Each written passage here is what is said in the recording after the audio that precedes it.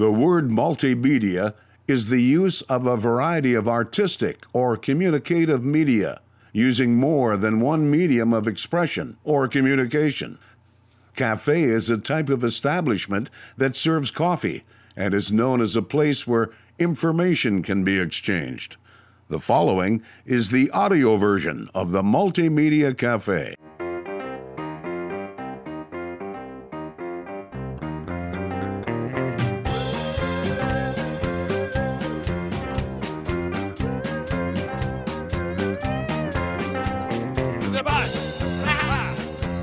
Welcome to the Multimedia Cafe. My name is Jason Spees. Thank you, folks, for pulling up a stool and joining the conversation right here at the Multimedia Cafe, a place where you never know who you're going to run into or what we're going to talk about. We got a fantastic show in store for you today. We've got 3 guests lined up at the table. Let's take a look at who we've got. We've got Mark Fox. Now, Mark Fox is the chairman of the 3 affiliated tribes in Fort Berthold Indian Reservation. He's MHA Nation, if you will. They're up there. And in this interview, we did in Mandaree, North Dakota, where a new building was dedicated, a $2 million Head Start facility on the reservation. Nicest building by a mile going on up there. And it was a fantastic event. Crestwood Midstream Partners was there, dedicating it. The CEO was there, as well as a lot of dignitaries from the state, etc. And this was quite a deal. This was quite a big ordeal because it was investing in the children's education. And that is something very important on the tribe, very important on the reservation with the tribe. They want to make sure that the investments that happen can empower, not just, put a new street sign up or whatever the heck. No, they want to empower, like educating so the next generation has the knowledge to bring the others out from where they're at still, honestly, where a lot of the tribals are. And he gets into it a little bit, like 80% of the people in the reservation do not get mineral rights. So this is their way of saying everybody's going to benefit in some way. So really good interview. Mark Fox, the chairman, MHA Nation, 3 affiliated tribes, Fort Berthold Indian Reservation, coming up in just a bit here on the Multimedia Cafe. Who else we got? Ann Hafner. Did you know, little Cliff Clavanism here, did you know the last time that I checked, 4 years ago, so it's been a while since I've checked this stat, firefighters in America, 85% of fire departments in the United States are volunteer. Now, we're going to talk to Ann Hafner about an ambulance service out in Killdeer, North Dakota. They're like 45 miles from the nearest hospital. So, I mean, it's a 45-minute to an hour drive just if you break your leg and you need an ambulance. So they got a donation from Marathon Oil to get some new hydraulics for their ambulance service. So we talk a little bit about that. Then we kind of, like I said, get into the emergency services thing. That is my stat when I do interviews. Like when I'm interviewing somebody in emergency services, I'll pull out that little stat from 5 years ago, 4 years ago that I knew that 85% of firefighters in America are volunteer. Think about that, folks. I mean, we've gone to the moon and we haven't figured out a way to make fire protection part of our government services, but we'll give every developer in America millions and millions of dollars, but we haven't figured out fire protection yet? That's one of those examples of why we do not get political here at the Multimedia Cafe, because these are the topics we like to talk about, is that. And we find that a lot of people don't like to talk about our topics, like why is firefighting still a volunteer thing? I mean, to me, this is up there with roads and police protection and everything. Fire protection, emergency services in terms of ambulance and that sort of thing. When you start looking at these types of things, it's amazing that we haven't progressed in those areas in terms of making it more accessible for the average person. It's quite remarkable, especially when people like Paris Hilton, the heiress to the Hilton hotels. She was popular back in the 2000s with a sex tape. That's how she got her popularity. Imagine that. That's how you get your fame.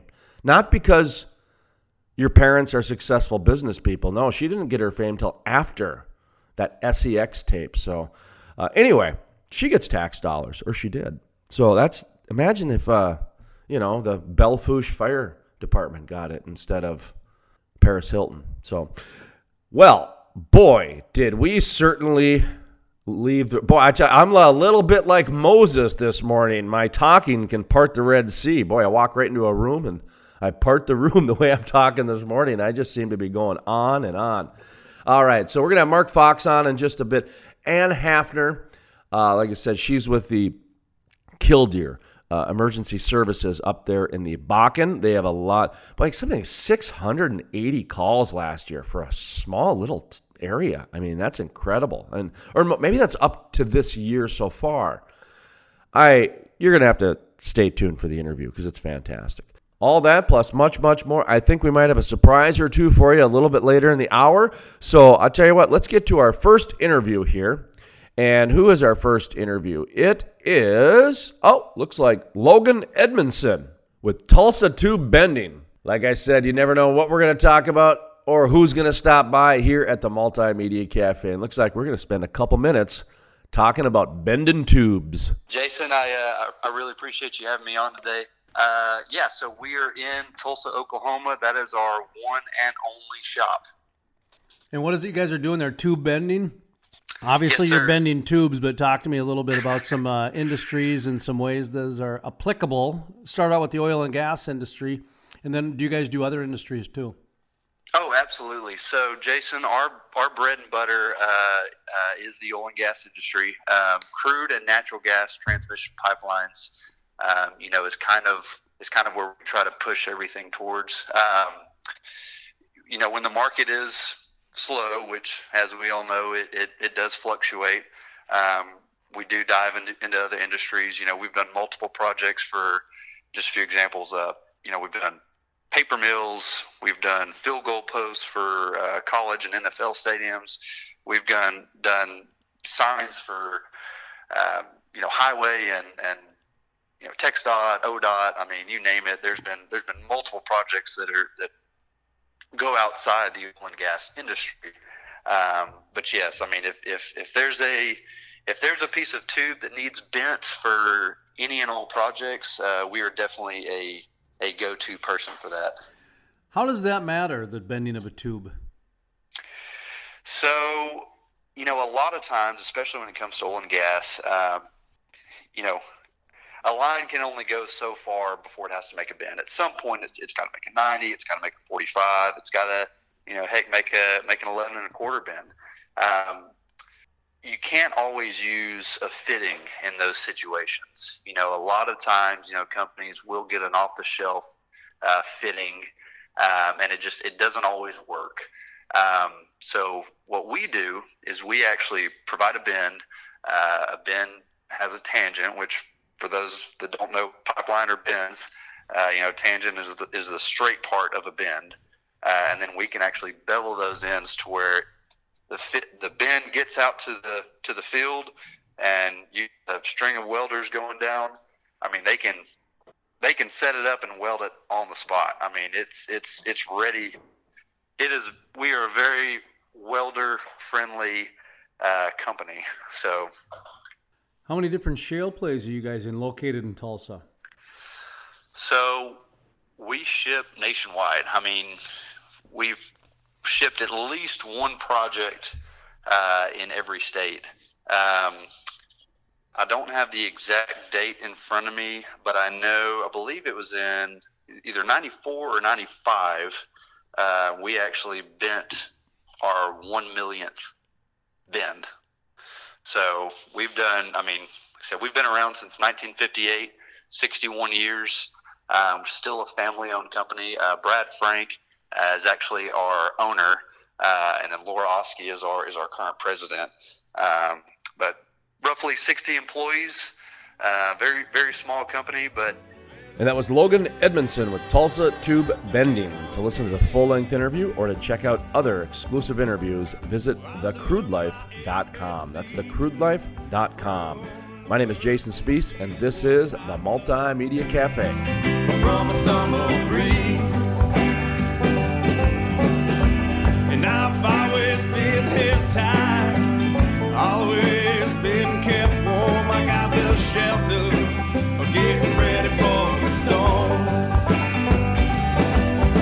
Historic, the first full conversion refinery to be built in the U.S. in over 40 years. Innovative, the cleanest, most technologically advanced downstream project ever. The model for future shale basin projects. Groundbreaking, with construction resuming in early 2019. The Davis Refinery. Jason Spiess, the most trusted voice in the Bakken. Let's bring in Jason Spiess, who is a multimedia journalist in North Dakota. Jason, what's your thought on this? My dad always listens to Jason Spiess. No one does an interview like Jason Spiess. Jason Spiess is the most trusted voice in the Bakken. Love listening to Jason Spiess on the radio, and if I miss him there, I catch him online. You know, I don't know what justifies being placed in history books, Jason, but in my book, it's in there. This is a good thing. Is your boss watching this? You need a raise.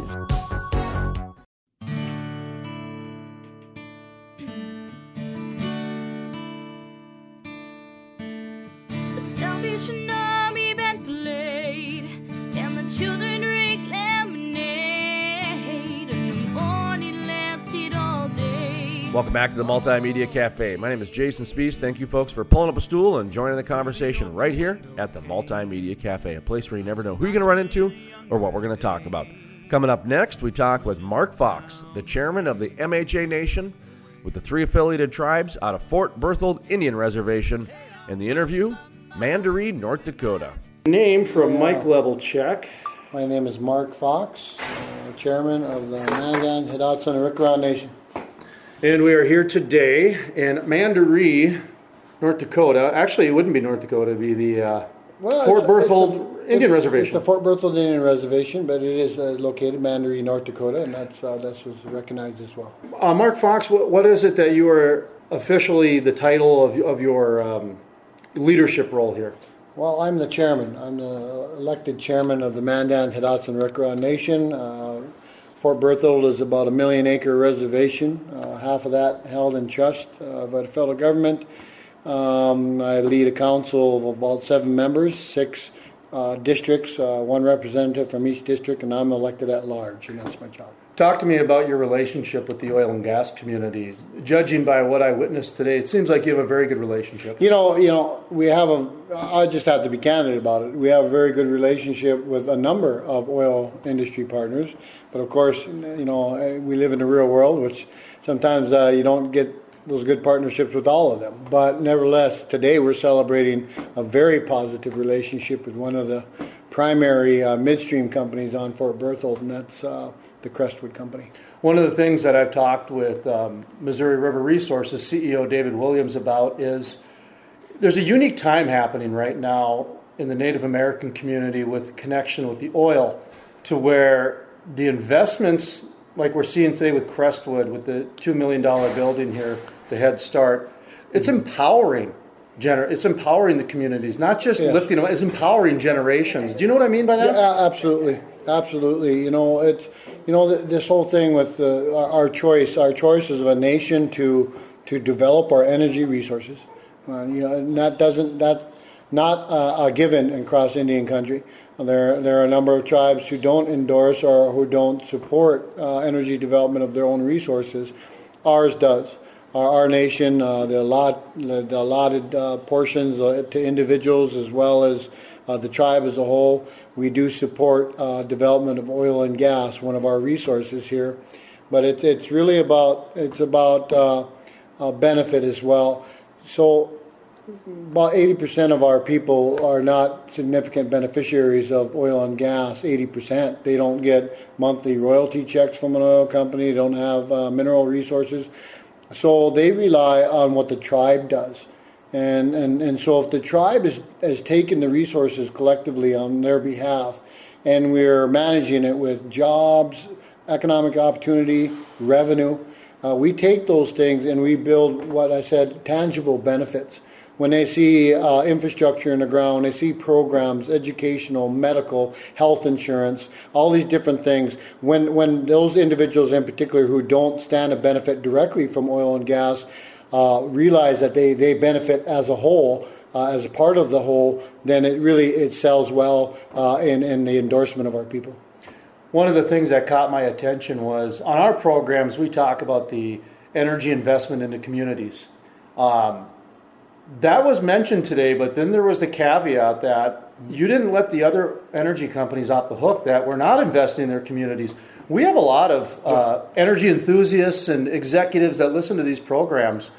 What kind of message do you want to be left with for those who do not invest in the communities? Because like what Crestwood is doing today is tremendous. You guys were very grateful for their investment, but you're not letting everyone else off the hook.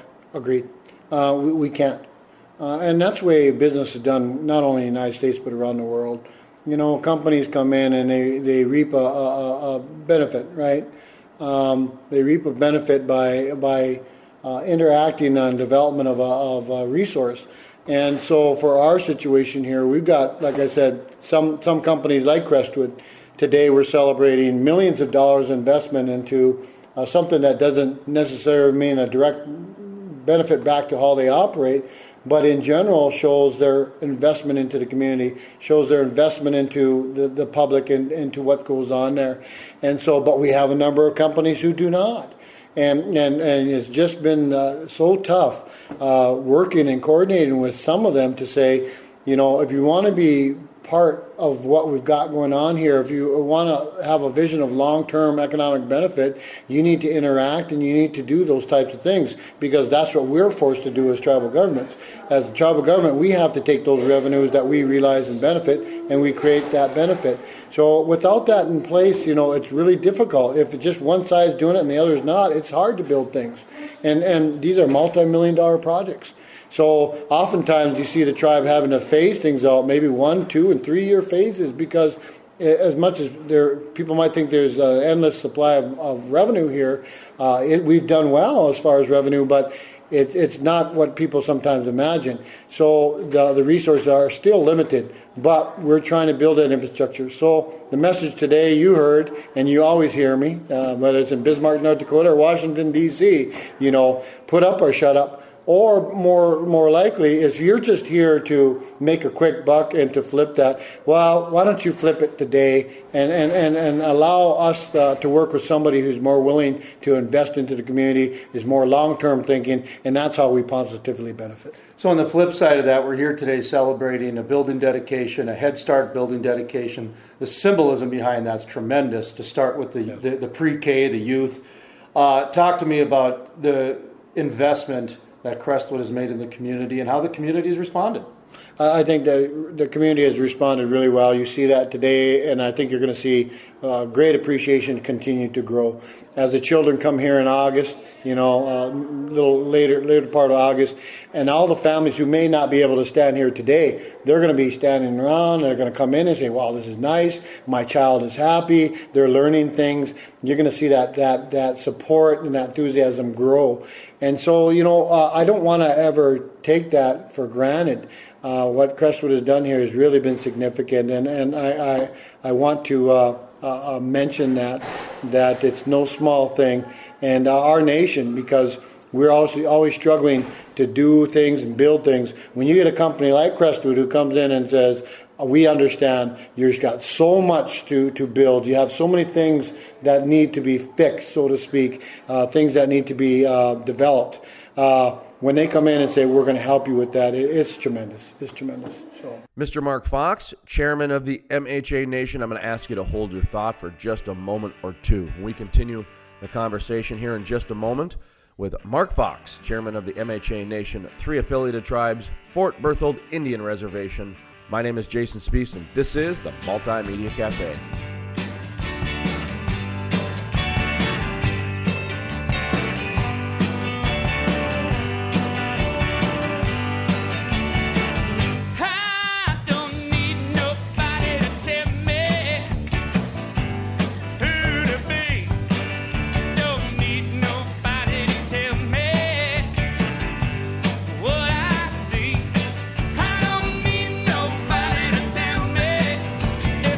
Swimming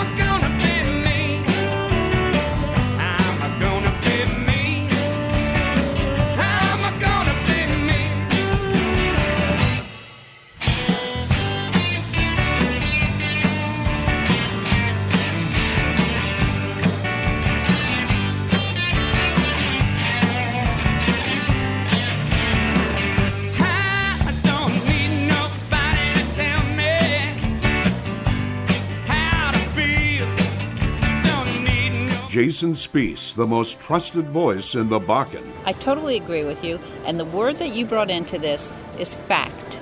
You tell the facts, and then you let people make up their own minds. You want someone who's competent. You don't want to get a bunch of rookies. Love listening to Jason Spiess on the radio, and if I miss him there, I catch him online. Let's bring in Jason Spiess, who is a multimedia journalist in North Dakota. Jason, what's your thought on this? No one does an interview like Jason Spiess. Historic. The first full conversion refinery to be built in the U.S. in over 40 years. Innovative. The cleanest, most technologically advanced downstream project ever. The model for future shale basin projects. Groundbreaking. With construction resuming in early 2019. The Davis Refinery.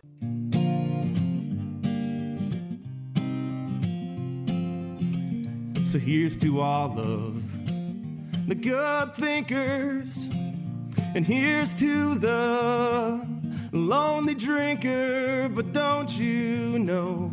Welcome back to the Multimedia Cafe. My name is Jason Spiess. Thank you, folks, for pulling up a stool and joining the conversation right here at the Multimedia Cafe, a place where you never know who you're going to run into or what we're going to talk about. Coming up next, we continue the conversation with Mark Fox, chairman of the MHA Nation, 3 affiliated tribes of the Fort Berthold Indian Reservation. And our nation, because we're always struggling to do things and build things. When you get a company like Crestwood who comes in and says, we understand you've got so much to build. You have so many things that need to be fixed, so to speak, things that need to be developed. When they come in and say, we're going to help you with that, it's tremendous. It's tremendous. So, quite a few dignitaries showed up. This seems like a pretty big deal for a town of, how big's Mandaree? Well, you know, right here by community members, there's less than 1,000 people. Here I was going to say 300, but sorry, there's more. Okay. I think the population is between 600 and 700 people. Okay. If you outlying areas. It's spread out a little bit. Yeah. It's spread out a little bit, but you know that it's less than 1,000, and so it's a small community, a tight knit community. But at the same time, you know, it's one that's in the heart of the Bakken. And I brought this up a year ago and a half a year ago. You know, what Mandaree is today is obviously changed from what it was 10 years ago. But where Mandaree will be 10 and 20 years from now is really significant. And we can't make the mistake of thinking that, well, maybe it grows, maybe it don't. We'll just go one day at a time. I believe that there's going to be continued growth. And if there's going to be continued growth, which I believe there is, and I think most do, then you got to put the supporting infrastructure in place as well. Education, fire protection. We're going to be building a brand new fire hall and emergency response center as well. All these things that you see in bigger cities, we've got to put them in the ground and then expand out. Mm-hmm. But it doesn't do any sense to bring 1,000 more people in or thousands after this with houses and what have you, but not have the infrastructure. We've got to have that first. Final thoughts here. I like to leave interviews so the guests can take it whatever direction they want, so it's not framed by me. So if you want to reiterate something or we left something out, or kind of the floor is yours, sir. I appreciate that. I think the most significant thing here is, you know, when people, you know, listen to tribes and tribal nations talk about their plights and how they, you know, trying to develop and trying to undo things that have been done to tribal nations for the last 100 years in failed U.S. policy. We all know that most reservations suffer economically, socially, and by medical, you know, disproportionate effects on our population. We suffer greatly on a reservation. And now you have this reservation taking its resources, valuable resources, and trying to build something and address that. But what we have here today is this Head Start, this preschool institution that we have partnered with an oil company on. That's going to make all the difference. As I was saying outside, the big difference is with our children. You know, if you want to talk about changing a nation, our tribal nation, you want changing our economy, changing how we live, changing this social economic poverty that many tribes dwell in, you have to start with the young people. That's where it starts. As adults, we can you know, mull our way through things at times, you know, and survive. But if you're really talking to make effective, long-term, positive change, it starts with the little ones, and that's what we're celebrating today. Thank you, sir. Thank you. Appreciate your time. And that was Mark Fox, chairman of the MHA Nation, 3 affiliated tribes, Fort Berthold Indian Reservation. In that interview we conducted in Mandaree, North Dakota, after a building dedication from Crestwood for a brand new Head Start facility. To check out the full-length interview or to listen to other exclusive interviews, visit thecrudelife.com. That's thecrudelife.com. The Multimedia Cafe is part of the Crude Life Media Network. My name is Jason Spees, and you're listening to the Multimedia Cafe. Just to hear their own voice. Those people tried to accuse my father, said he made the wrong choice. Though it might be painful, you know that time will always tell. Those people have long since gone, my father never failed. Even when the rain falls, even when the flood starts rising, even when the storm comes, I am washed by the water. Even when the rain falls, even when the flood starts rising, even when the storm comes, I am washed by the water. Even when the earth crumbles under my feet, even when the ones I love turn around and crucify me, I won't ever ever let you down. I won't fall, I won't fall, I won't fall as long as you're around me. Even when the rain falls, even when the flood starts rising, even when the storm comes, I am washed by the water. Even when the rain falls, even when the flood starts rising, even when the storm comes, I am washed by the water. Even when the rain falls, even when the flood starts rising, even when the storm comes, I am washed by the water.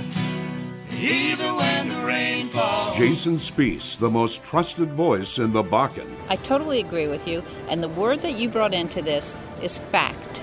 You tell the facts, and then you let people make up their own minds. You want someone who's competent. You don't want to get a bunch of rookies. Love listening to Jason Spees on the radio, and if I miss him there, I catch him online. Let's bring in Jason Spees, who is a multimedia journalist in North Dakota.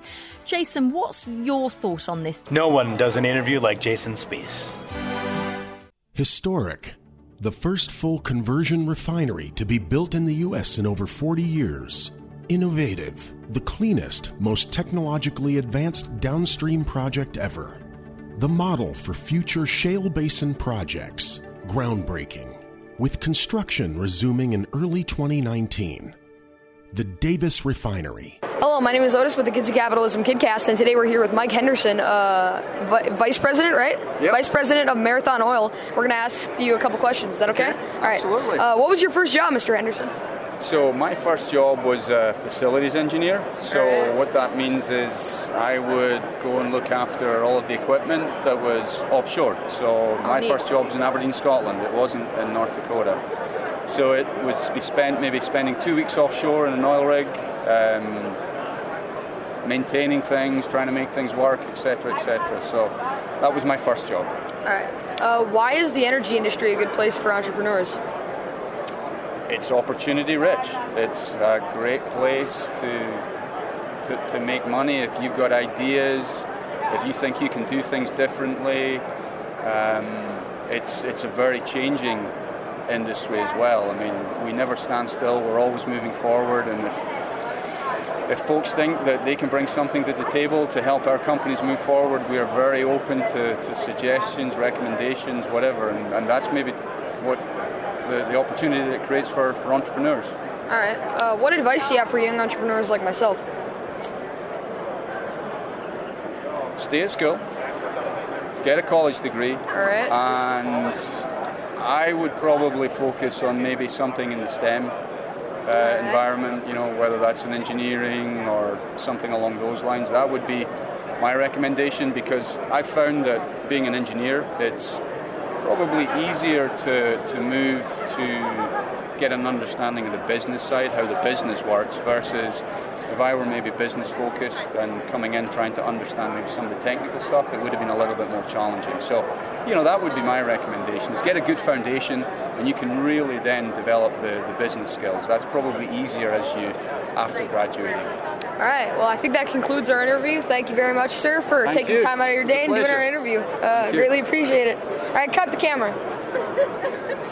Well done.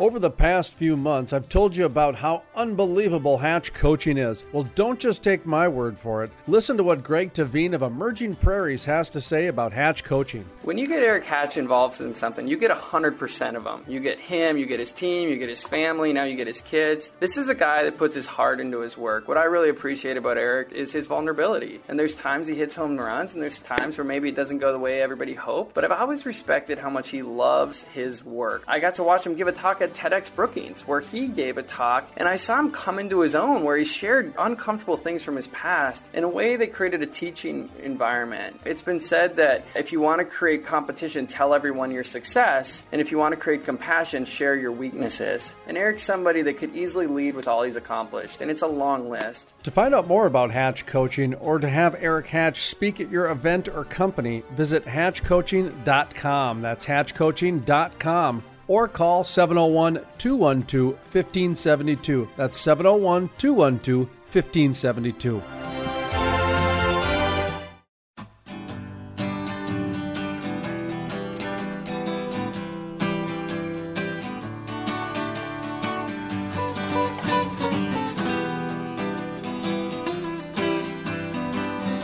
Welcome back to the Multimedia Cafe. My name is Jason Spees. Thank you, folks, for pulling up a stool and joining the conversation right here at the Multimedia Cafe, a place where you never know who you're going to run into or what we're going to talk about. Well, coming up next, we talk with Ann Hafner with the Killdeer Area Ambulance. Ann Hafner, Killdeer Area Ambulance Service. Thank you very much for joining the program here today. First of all, we're going to talk a little bit about a donation that you've received.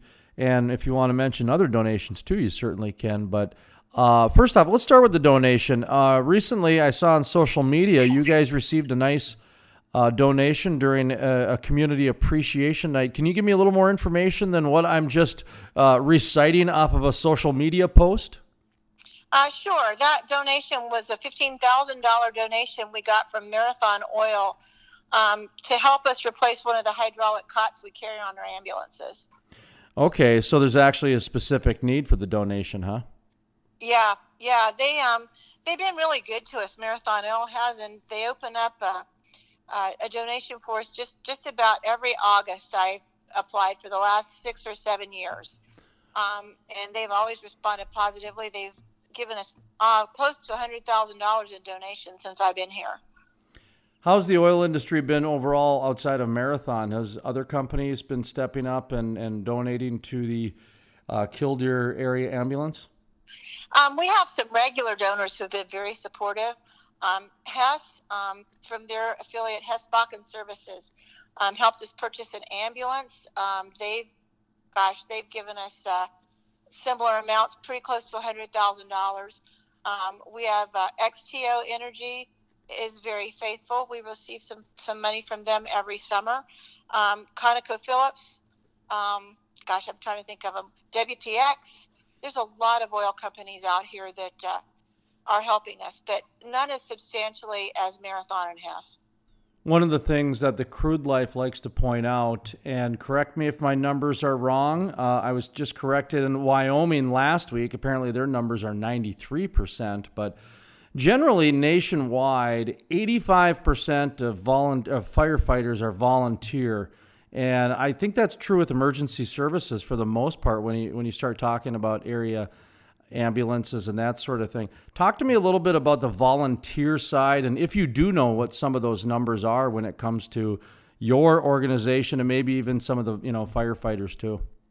I can tell you about our organization. I can't speak to you about the fire departments in other towns. I can tell you that West Dunn Fire Department, which is the one that serves our area and most of Dunn County, is all volunteer.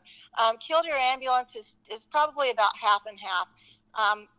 Right before the boom started, the ambulance service was 100% volunteer in Killdeer. And as the new oil jobs came in town and the community got busier and busier, it was hard to get volunteers, and most of the volunteers we had here aged out. We have a very difficult time getting a lot of volunteers, and we wouldn't be running at our current level of service if we had to rely specifically on volunteers. For the state of North Dakota, I can tell you overall volunteerism is down. Every time I go to a regional or state EMS meeting, they're talking about how volunteerism is down and how the ambulance services are going to continue to function at the levels their community wants them to be at without the volunteers. So more and more services are becoming combination services like ours, which is a combination of career personnel and volunteer personnel. And the emergency services, what is that? Or you're the ambulance service, area ambulance, is different than the fire department? Do you guys have the same buildings, separate buildings? I'm sure every community is different. Talk to me just about the relationship, I guess, with the emergency services, because I'd imagine out in the rural areas, you guys probably, talk a little bit. Oh, yeah, we do a lot with West Dunn Fire Department. Some of the firefighters are also ambulance volunteers. In Dunn County, the ambulance service and the fire departments function separately. We're both taxing entities in the county. The voters were really good to us several years ago when they formed taxing districts, ambulance and fire taxing districts. We're both run by boards. They're separate boards. The boards are elected from the community. But we do a lot of things together, even though we're funded differently. We have to be able to work together, or we wouldn't be able to function. From what I know, most of the rural ambulance services in the state of North Dakota are separate than the rural fire departments that serve the same communities. Yeah, I think you're right on that as well. I know that they were looking at some emergency substations, if you will, kind of where they would share in certain areas, especially out in the Bakken when you get into some of the rural areas, and you have some sort of geographical challenges. Talk to me about your geographical challenges you have. I've interviewed people to where, they've been in an accident and they wonder if it might take 45 minutes for an ambulance to come, that sort of thing. Talk to me about some of these challenges you guys have out in the rural areas. In western North Dakota, especially the McKenzie County, Stark County, Dunn County, Williams and Montreal, the areas that encompass the Badlands and all the oil, the terrain can be very difficult. Most of the highways are two-lane highways. A lot of the surface roads are still scoria gravel. The terrain can be rough. We have, believe it or not, mountains in western North Dakota. They're not big mountains, but it can take a long time to get to some of these oil field sites. It can take a long time still to get to some of the ranches where our community members live. One of the biggest problems we face here in Dunn County, though, is the nearest hospital is in Dickinson. And if from the front door of the ambulance service to the doors of the emergency room, it's about 36 miles. So it's about 45 minutes. When we go further out north to where most of the oil wells are, we're going to be going an hour and 15 minutes just from picking up that patient to getting to the hospital. So it requires us to have very good equipment, very good vehicles, and highly trained personnel, because we're probably going to be one of the ambulance services that has to give patient care, pre-hospital patient care, longer and more in-depth than the other ambulance services. And that was Ann Hafner with the Killdeer Area Ambulance. To listen to the full-length interview or to check out other exclusive interviews, visit thecrudelife.com. That's thecrudelife.com. My name is Jason Spees, and this is the Multimedia Cafe. That's going to do it this week, folks. I'd like to thank Ann Hafner from the Killdeer Area Ambulance for coming on today's program. Mark Fox, chairman of the 3 affiliated tribes of the Fort Berthold Indian Reservation, the MHA Nation, and Logan Edmondson with Tulsa Tube Bending.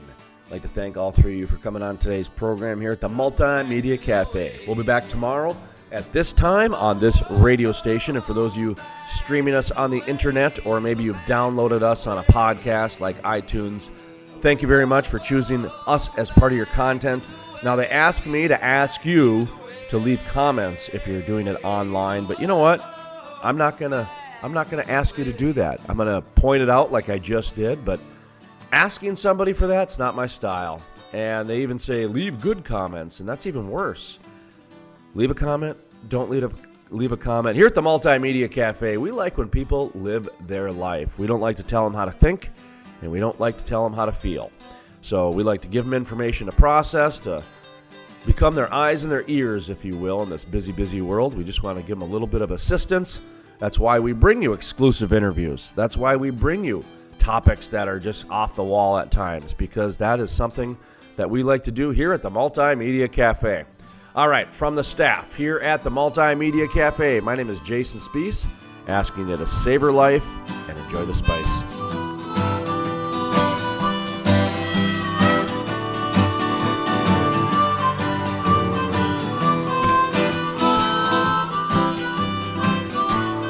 Now we're gonna have no trouble with the treble. There's no breaks in the bass. It's just you and me, baby, singing it like we did in the good old days. Yeah, we're singing it like they did in the good old days, because we're back to the way.